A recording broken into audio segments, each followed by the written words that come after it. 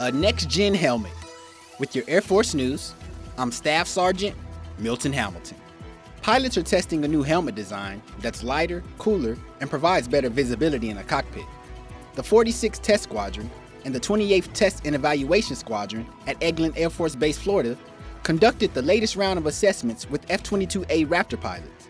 The Air Force's next-generation fixed-wing helmet would replace the current model that's been in use for more than 40 years and is used by all aircrew except F-35 flyers.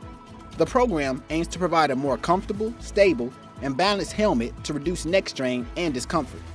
Major Brett Gedman, whose unit took part in the most recent round of testing, says having a lightweight helmet designed with the user in mind will have positive long-term impacts on the health of fighter pilots. That's today's Air Force News.